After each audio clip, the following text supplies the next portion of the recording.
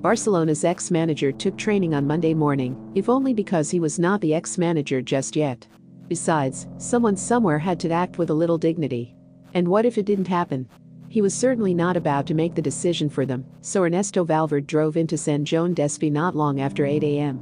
At 11 he was out on the training pitch as normal, players gathered in a circle around him, which was one way to say goodbye probably. By the time he drove out again he knew it was likely to be for the last time. But not because they had actually told him. On Thursday night Valverde's team had collapsed again. While they played better than they had so far this season, he got booed every time he appeared on the big screen.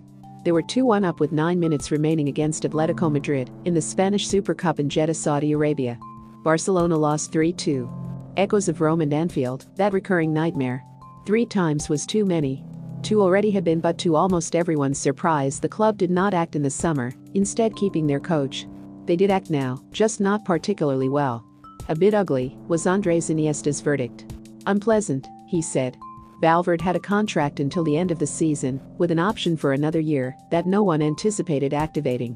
Barcelona are top of the league, where they finished the last 2 seasons, but as Pep Guardiola put it, it's a special place where winning the league is not enough. And here's the truth, which may feel odd outside Spain but feels entirely logical inside it. No one was suggesting he should continue beyond this season. Regardless of whom they blamed, most thought he should not have got to the season. Anfield was the end. Yet, having survived until now, supported by his players and useful for his president, logic said he would get to that point. If in the middle of Monday afternoon some wondered whether he still might, if everyone was waiting still, it seemed impossible. How could he after this pantomime played out in public? An operetta, El Mundo called it? Saudi Arabia had stung. It prompted an urge to do something, anything, and to be seen to do it, not to wait any longer. July was a long way away and this hurt now. There was regret, too, that they had not acted sooner. The timing limited their room for maneuver, and the way it played out belied suggestions that had been planned. What happened next was open, broadcast as Barcelona CEO, Oscar Grau, and sporting director, Eric Abidal, met Xavi Hernandez in Qatar. They were in a hurry and needed a response soon.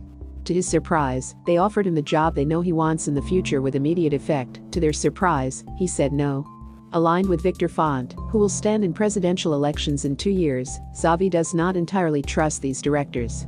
The timing was not right, he felt. Ronald Koeman, whose position has always been to make himself available after the Euros, an appointment considered a done deal, felt the same way when they went back to him with a new chronology. And so, on it went. Still, no one had said anything to Valverde, but he had read all about it. Things could never be the same again, even if they did try to turn back, carry on regardless, pretend nothing had happened, use the old trick of blaming it on the press. This could not be normalized now, however much Valverde was out there carrying on like normal. However much that character has been central to his success at Barcelona, if it can be called that.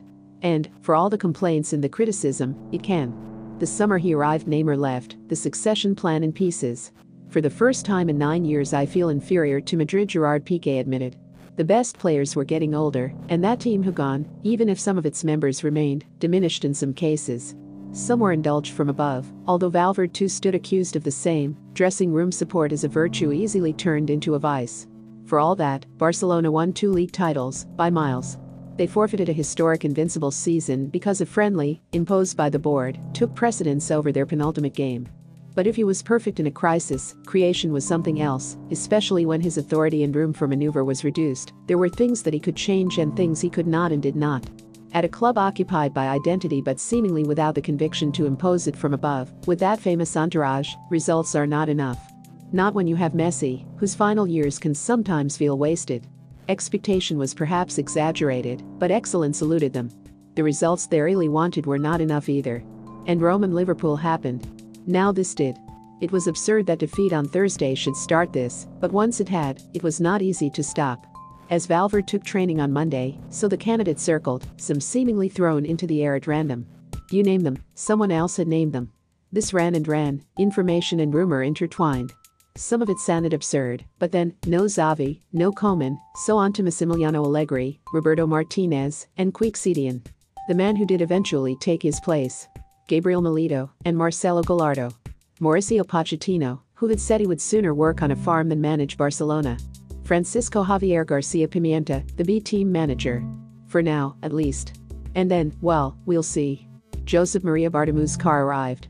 Valverde's agent arrived. After training, president and coach still met. There was no news, not immediately. Maybe Bartomeu had expected Valverde to resign. Hurt, humiliated, exposed, he would act. On a point of principle, he would walk, tell them where to go. Maybe that's what Bartomeu hoped. It would have made it easier. But he didn't. Valverde remained Valverde. A board meeting followed and the cars were followed too, endless photos of men at the wheel, and a lingering feeling that no one was. At 3 o'clock the meeting began 8 hours later, long after the said statement was coming, there was nothing.